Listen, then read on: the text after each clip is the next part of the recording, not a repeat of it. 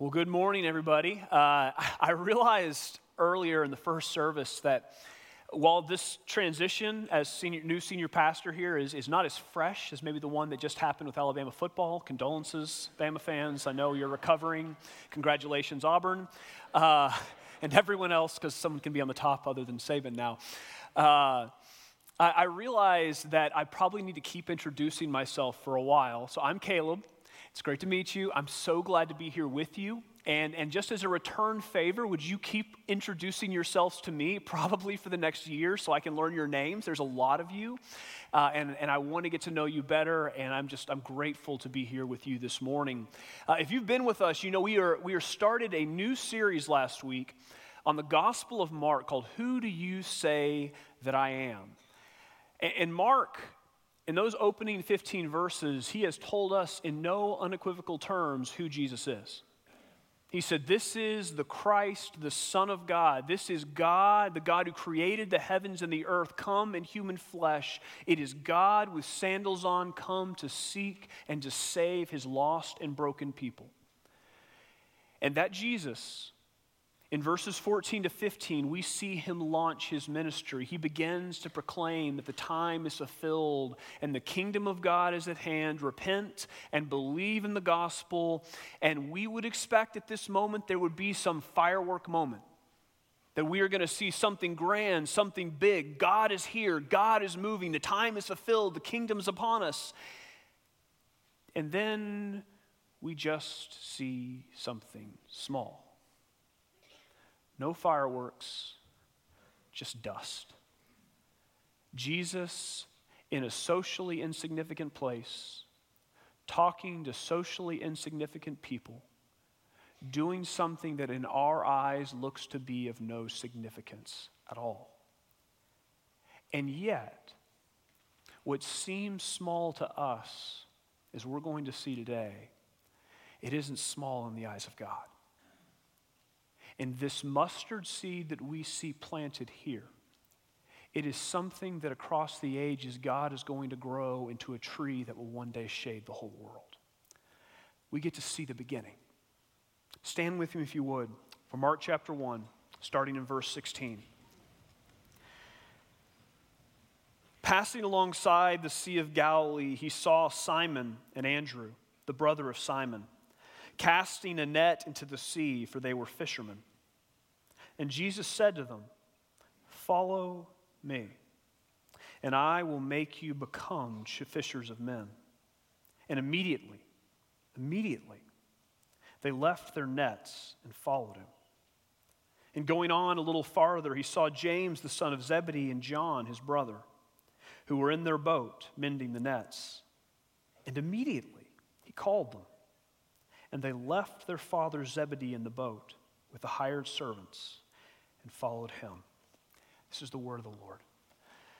Father, we ask as we come here and we consider this text, Lord, we ask, would you show us what we don't naturally have eyes to see?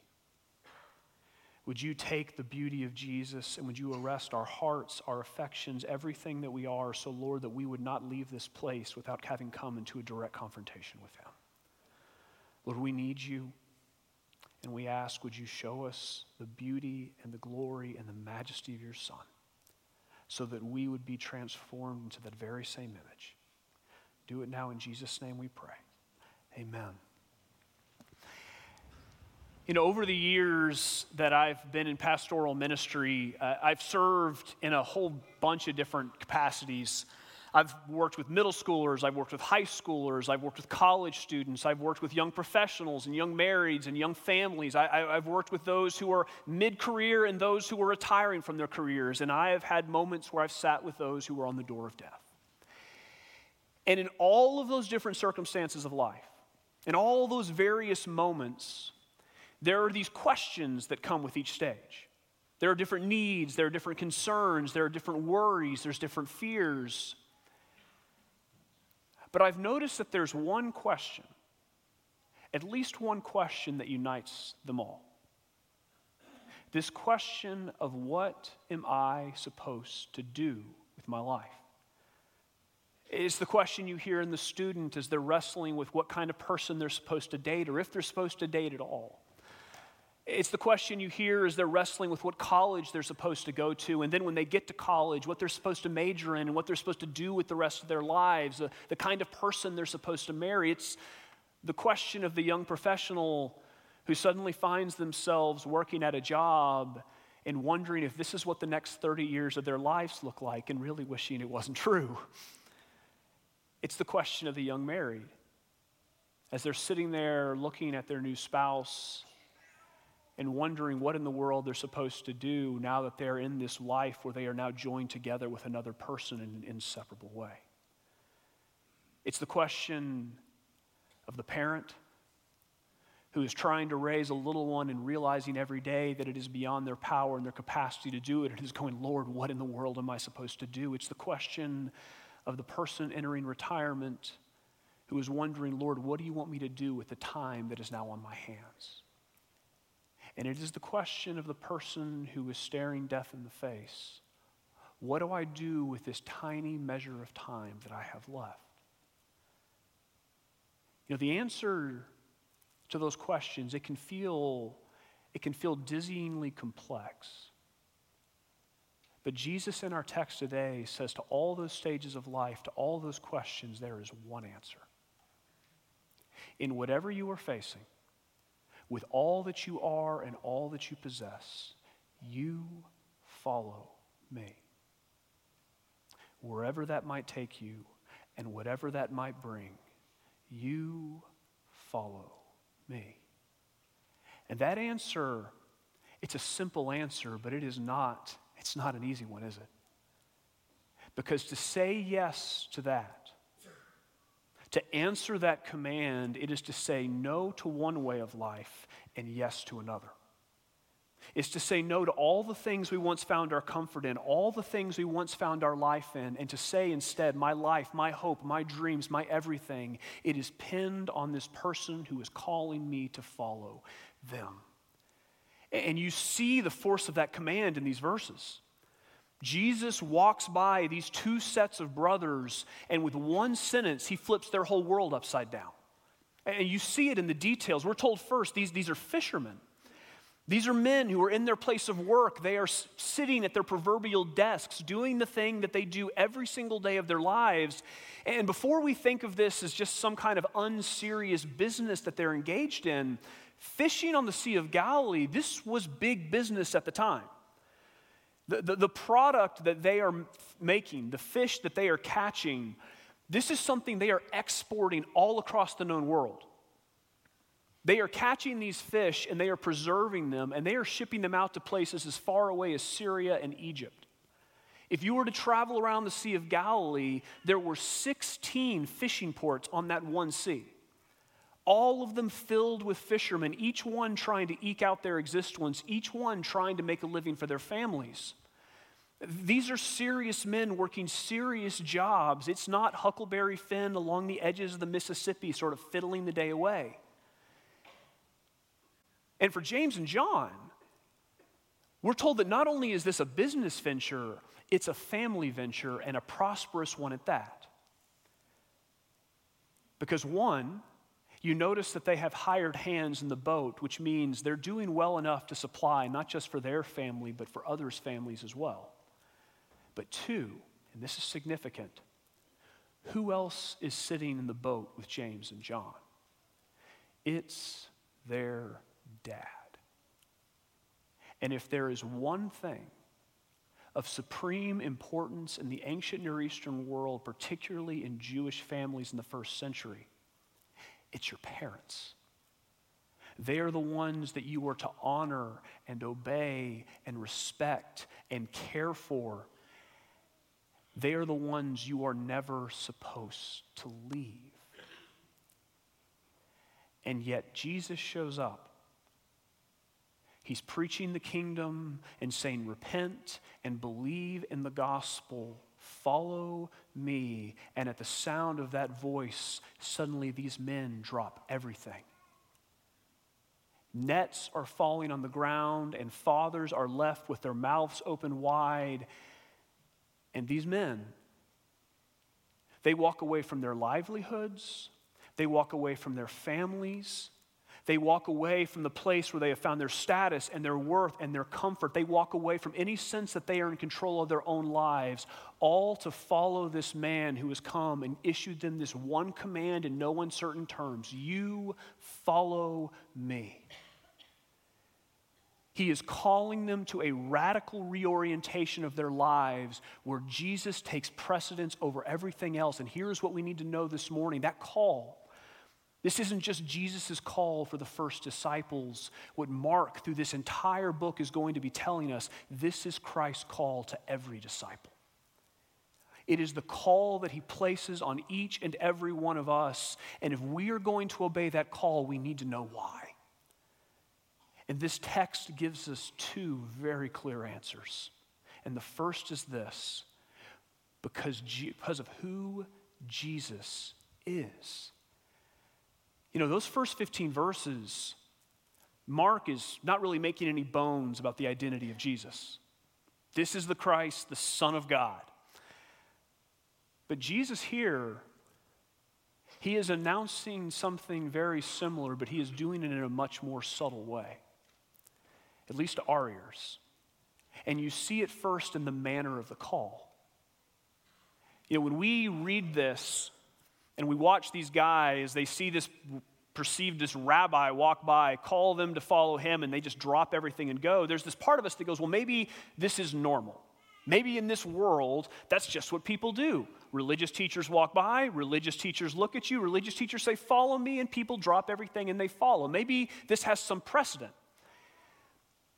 But what we're seeing here, it doesn't have any precedent in rabbinical tradition. If you were a rabbi, you didn't go seeking disciples. You didn't call people to follow you.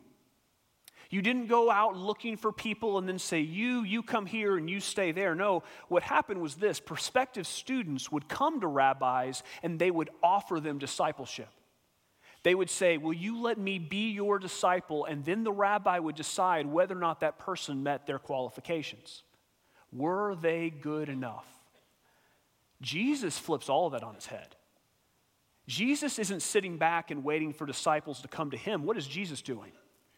Jesus is stalking the side of the Sea of Galilee going, you follow me. Discipleship, it's not something that these men offer to Jesus. Discipleship is something that Jesus demands of them. It's weird. But the second thing is what's really, really strange. It's not just the manner of the call. It's the subject of the call. Jesus does something that is without precedent, not just for rabbis at this time. He does something that's without precedent even for the prophets in the Old Testament. If you were a rabbi or a prophet, the one thing that you never ever did was call someone to follow you. You called them to learn the Torah. You called them to adhere to God's statutes, because in doing so, you were calling them to follow the only one who deserved the love of their whole hearts, minds, and souls, the Lord himself. You called people to follow the Lord. What is Jesus doing? He doesn't say follow the Torah. He doesn't say follow the statutes. He doesn't say follow the Lord. Jesus says, follow me. He is claiming a position of precedence that was reserved for one and one only, and that was that of the God who created the heavens and the earth. Now, we need to sit on that for a moment, because I think sometimes this is lost, just how audacious a claim this is. My wife can attest to this. She kind of hates this hobby of mine, but I am really fascinated by cult documentaries. I love them. Not cults. I don't love cults. Just to make that clear. I do like learning about them. And the reason is this. I'm fascinated by the kinds of things that people are willing to believe and give their lives to in order to find some sense of meaning and purpose. It's amazing to me. For example, I just watched this documentary a few weeks ago about a woman who was going around calling herself Mother God. She was claiming to be God in the flesh. She was the reincarnation of Jesus himself. And she was saying to her disciples that when I'm drunk, which was quite often, I become a channel for those who are dead to speak to you. And chiefly, most importantly, I become a channel for the deceased comedian Robin Williams. Not a joke.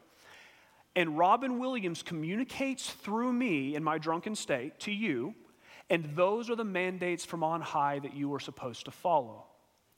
Now, it would be funny if it wasn't so tragic, because there were people from all over the country who had come to live with this woman, who were following her from place to place, who were giving up their homes, their families, their livelihoods, cutting themselves off from everything, all to follow around Mother God and her Robin Williams musings. And in this documentary, this thing that is always there in these stories, it becomes very plain very quickly. It is that whatever good this person seems to offer, however compelling they seem to be, always, inevitably, as time goes on, something starts to be revealed. The person who is calling them to follow after them, that person is almost always, I shouldn't say almost, they always are, revealed to be either a narcissistic liar of the very worst kind, or they are a lunatic, someone who is mentally insane and desperately needs help.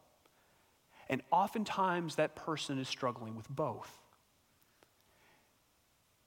You know, I think we need to at least recognize that if what Jesus is claiming here, with a claim like this, Jesus opens up three very distinct possibilities. He is either a liar or a lunatic on par with Mother God and her Robin Williams acolytes. The kind that should be ignored, the kind that should be pushed aside, the kind we should not listen to at all. Or we have to consider the possibility that maybe, just maybe, he is exactly who he claims to be. And I can't speak for you. I can't answer this question for you, but as I read through the Gospels, I find it very hard to believe that the one I'm reading about is insane. Because if he's not sane, I don't know who is. And I find it very hard to think that he's a liar, because if he's not good, I don't know who is. Which means there's only one option.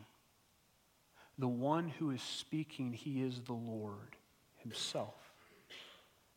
And here's what sets Jesus apart from all those other supposed messiahs. The authority he claims, it's authority that he demonstrates. Because what happened to all the other messiahs and all the other mother gods of the world? They died, and then guess what happened? They stayed dead. Not Jesus. Jesus died, and Jesus rose, and Jesus lives, which means the authority of which that he claims is authority that he has demonstrated, and it is an authority that you even see on display here. Jesus speaks. He gives this command, this impossible command, and what happens to these men? It says immediately. Not like after a couple minutes, not after a couple days, immediately. They are dropping their nets and they are leaving their fathers. It is instantaneous. The same way that the wind and the waves respond to Jesus when he says, "Peace, be still." The same way that the demons respond to Jesus when he says, "Be silent and get out." The same way that the lame man responds to Jesus when he says, "Get up and walk." They hear the voice of Jesus. They hear that command, and where there was death, there is life. And they come to him like Lazarus out of a tomb. Because the one who is speaking, he is speaking with divine authority. And if you are a believer in Jesus Christ this morning, it is because you have heard the sound of that voice. It's because Jesus, in grace and in love, he broke into the midst of your life in the very same way he breaks into the disciples' life right here. And he spoke to you the very same words. You follow me. And it doesn't matter if your response was swift or if it was slow. It doesn't matter if it was revealed slowly over time or if it was an immediate impression where you knew what was happening. What we all have experienced is this: whatever it is that has happened to us, we didn't start it, and we are no longer where we once were because Jesus has broken into our lives. And the voice of the one who is calling, he's not a tyrant. He's not someone who has come to enslave us. He's not someone who has come taking, as so many others have. The one who is calling us, the one who is bringing us into relationship with himself. He is the God of love and in mercy who has entered into the brokenness of this world, not just to be near to us, but to stand in our place and to die for our sins and to bring us to himself. A God who enters into the very brokenness of this world so that he could take people like us and make us whole. The one who, as Jesus says in Mark 10, came not to be served, but to serve and to give his life as a ransom for many. When Jesus says, "Follow me," we say yes first because that's who he is. But that's not the only reason the text gives us. It's not just because of who Jesus is. It's because of what Jesus promises. Have you ever noticed what it is that Jesus actually says in verse 17? I mean, I have to confess, I've read this text a million different times, not literally, but figuratively. It'd be pretty impressive if I had. And almost always my brain reinterprets it. It reinterprets it to something like, "Follow me and you will learn to be fishers of men. Follow me and you will become fishers of men." But that's not what Jesus actually said, is it? Jesus says, "Follow me and I will make you become fishers of men." It's a command that is driven by a promise, the kind of promise that only God himself can keep. When I was in high school, I went to 3 high schools over the course of 4 years, which was awesome, by the way. I highly recommend it. And during those 4 years at 3 different high schools, I was a wrestler. That was my sport. And before you think that, get any illusions of grandeur, I was a bad wrestler. I was just mediocre at best. But at all those different high schools, as I engaged in that sport, I had different coaches. They had different styles, they had different personalities. They were all unique in their own way. Wrestlers are a weird breed. They're a little insane. But all of them basically came with the same promises. It was, if you listen to me, if you engage in the workouts that I'm giving you, if you practice the skills that I'm asking you to practice, then I'm going to make you a great wrestler. You're going to go to state, you're going to win, you're going to do great. Just listen to me. And all these coaches I had, they had the best of intentions with those promises. They really meant it. If you do these things, I will take you to this place. But the truth is that no matter what they did, they were always going to be limited by this one massive problem: me. The issue was always going to be whatever raw materials I brought to the table.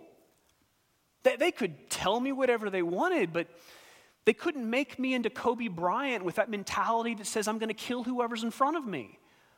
That they couldn't give me the physical stature or imposing nature of a LeBron James. I'm just not that. They got Caleb with all of his weaknesses and all of his insecurities, and frankly, the guy who just didn't ever have that killer mindset. I didn't have the mental toughness to be an exceptional wrestler. It's just not in my makeup. They could teach me skills, they couldn't make me new. Not Jesus. This is the beauty of what Jesus is promising us here. The Word who created the world is saying through that same Word, I'm going to recreate it. I'm going to take what sin has broken, people who were made in my image and who were designed to bring my rule and reign to bear on the world. I'm going to take them and I'm going to restore what sin has broken so that you would begin to share in the work of God once more. And not because you are strong, not because you are able, but because I am going to do it. You know, we sometimes have this truncated view of what the gospel is. We think that the gospel is all about reconciliation. It is God redeeming us in Christ, forgiving our sins, and presenting us in his righteousness. I want to be super clear. It is that. If that wasn't true, we would have no peace. We would have no freedom. Christ has truly, fully, completely redeemed us. He has made us adopted sons and daughters of God. That's a reality. But that is not all Jesus has promised to do. He hasn't just promised reconciliation, he has promised restoration too. In Mere Christianity, C.S. Lewis puts it this way. He says, part of the gospel is that a real person, Christ, here and now, is doing things to you. It is not a question of a good man who died 2,000 years ago. It is a living man, still as much a man as you and still as much God as he was when he created the world, really coming and interfering with your very self, killing the old natural self in you and replacing it with a kind of self he has. At first only for moments, then for longer periods. Finally, if all goes well, turning you permanently into a different sort of thing, into a new little Christ. A being which in its own small way has the same kind of life as God, which shares in his power, joy, knowledge, and eternity. Lewis says the gospel is that God now looks at you as if you were Christ. But it is also that Christ now stands beside you to turn you into a little Christ. The promise of Jesus, the promise of Mark 1:17, is that if we follow him, if we abide in him, if we come as those who have nothing to receive from him everything, then Jesus promises us this. He says, the fish that I catch with the gospel, I will turn into fishermen who catch others with the same. I will make you new. And here's the beauty. Notice who he makes the promise to. You know, if there's one thing in the Gospels that always gives me great hope, it's just what a mess every one of the disciples is. He's not calling world shakers here. He's not calling the intellectual elites. He's not calling people who have it all together. He's not calling the kinds of people that rabbis were, who had qualifications and who knew their Bibles backwards and forwards. He is calling simple men who have nothing to bring him but their sin, and you see it across every page of the gospel. The disciples are supposed to be his witnesses, and yet what is that thing we are continuously told about them through 15 chapters?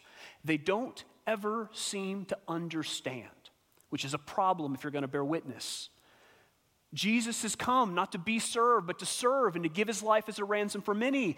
And what are the disciples doing? It seems like every other moment. They're debating who's going to be the greatest. Jesus asks them to stay awake with him in the garden, and what do the disciples do? They fall asleep. Jesus says, if anyone would come after me, he must deny himself, take up his cross, and follow me. And yet what happens when the cross comes near? The disciples, every single one of them to a man, what do? They flee. There is nothing in these men that would make you think they even had the potential to be what Jesus promises to make them. And yet here's the beauty. The fact that we are sitting here this morning, listening to the preaching of God's word, and hearing the word of the gospel again, And not just us, but people all across the world of every tribe and language and people and nation. And the fact that that has happened not just in this century, but for 2,000 plus years, it is because what God promised to do in these men, God did. And he didn't just do it in them. He did it in person after person, generation after generation. And if God has done that with these men, what makes us think for a second that he would not do that with us? There is this wonderful moment in C.S. Lewis's Chronicles of Narnia where Lucy, this little girl, is sitting in the woods with the lion Aslan, who, if you don't know the story, Aslan is sort of the Jesus figure of the Narnia books. And she is lamenting to Aslan because she realizes that she's been disobeying. He has been calling her to follow him, and instead of responding, she has found every excuse to stay exactly where she was, and she realizes the main reason she didn't follow wasn't because she didn't know it was Aslan, it's because she didn't want to go alone. She was afraid she would have to leave her brothers and her sisters, and she is sitting there in Aslan's presence, and his glory is overwhelming her, and she begins to lament, what would have happened? What would have happened if I'd said yes? And Aslan looks at her and he says this. He says, to know what would have happened, nobody is ever told that. But anyone can find out what will happen. Jesus says the same thing to us. You may be sitting out there this morning and you are looking back at your life and you are seeing moment after moment where Jesus has called you by name and said, follow me. And you said no. That's me. And you may have a heart that is full of regret, a heart that wonders, if only I'd said yes earlier, if only I had listened to that call when he first did, then maybe he could have done something with me, but now it's too late, now it's too far. And Jesus says to you what Aslan says to Lucy. You never get to know what would have happened, but you can find out what will. And the promise of Jesus in the gospel is that it doesn't matter when you come. The promise is the same, which means while you may not know what the journey is going to look like, you do know the end. It ends with God's people reconciled to the Father, but restored in the image of Christ. Into each and every one of us sharing in the same glory that rightfully belongs to Christ alone. Because what is the promise? Follow me, and I will make you become fishers of men. Gracious Father, we are thankful this morning, Lord, that we have a God who calls us out of darkness into his light. A God who doesn't leave us as we are, who meets us, and unlike us, isn't limited by the raw materials that we bring, but one who is able to make us new in the same way that he created all things out of nothing. And so, Lord, we ask as we come to this table, to this place, Lord, where you give us this tangible sign and seal of your Son and of the promise that he brings. We pray, would you press it home into our hearts in Jesus' name.